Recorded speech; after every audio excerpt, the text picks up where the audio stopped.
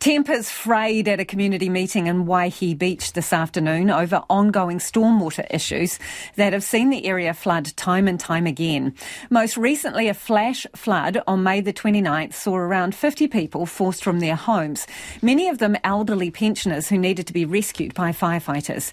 Western Bay of Plenty District Council invited locals to the community centre this afternoon to air their concerns and to find out what's being done to prevent future flooding. Our reporter Finn Blackwell has been there and he joins us now. Kia ora, Finn. Tell us why locals are so concerned about the flooding in the area.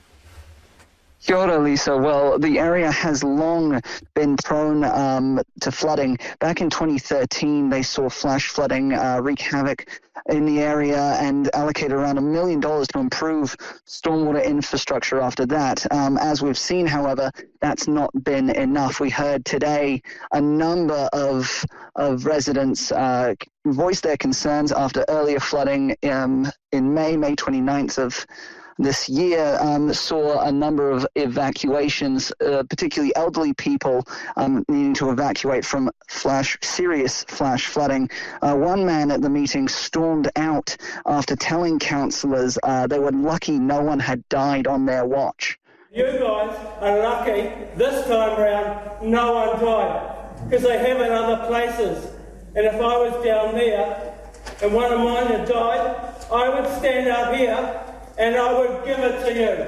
We're lucky. You're lucky. So just go home.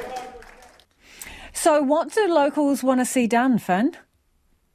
Well, the main message is preventative maintenance. We've heard a lot from people who want regular checkups on drains, want creeks cleaned to prevent more flooding in the future. That's been a hot button issue, with council promising to follow up, saying they already have in some instances, and mainly taking the time to hear what residents are complaining about. And there are a lot of complaints. And has the council made any commitment to improving the area's stormwater infrastructure? Well, they've allocated around $19.6 million in their long-term plan for 2021 to 2031, and that's to help manage stormwater throughout Waihi Beach. They're hoping to do that through a number of different projects, things like bank protection against erosion. That was an issue that came up a number of times from locals tonight. They're also looking at doing things to fix and repair upper catchments, to maintain upper catchments. They're also looking at improving the flow paths from creeks, and they're looking at increasing the stormwater storage capacity at the local dam.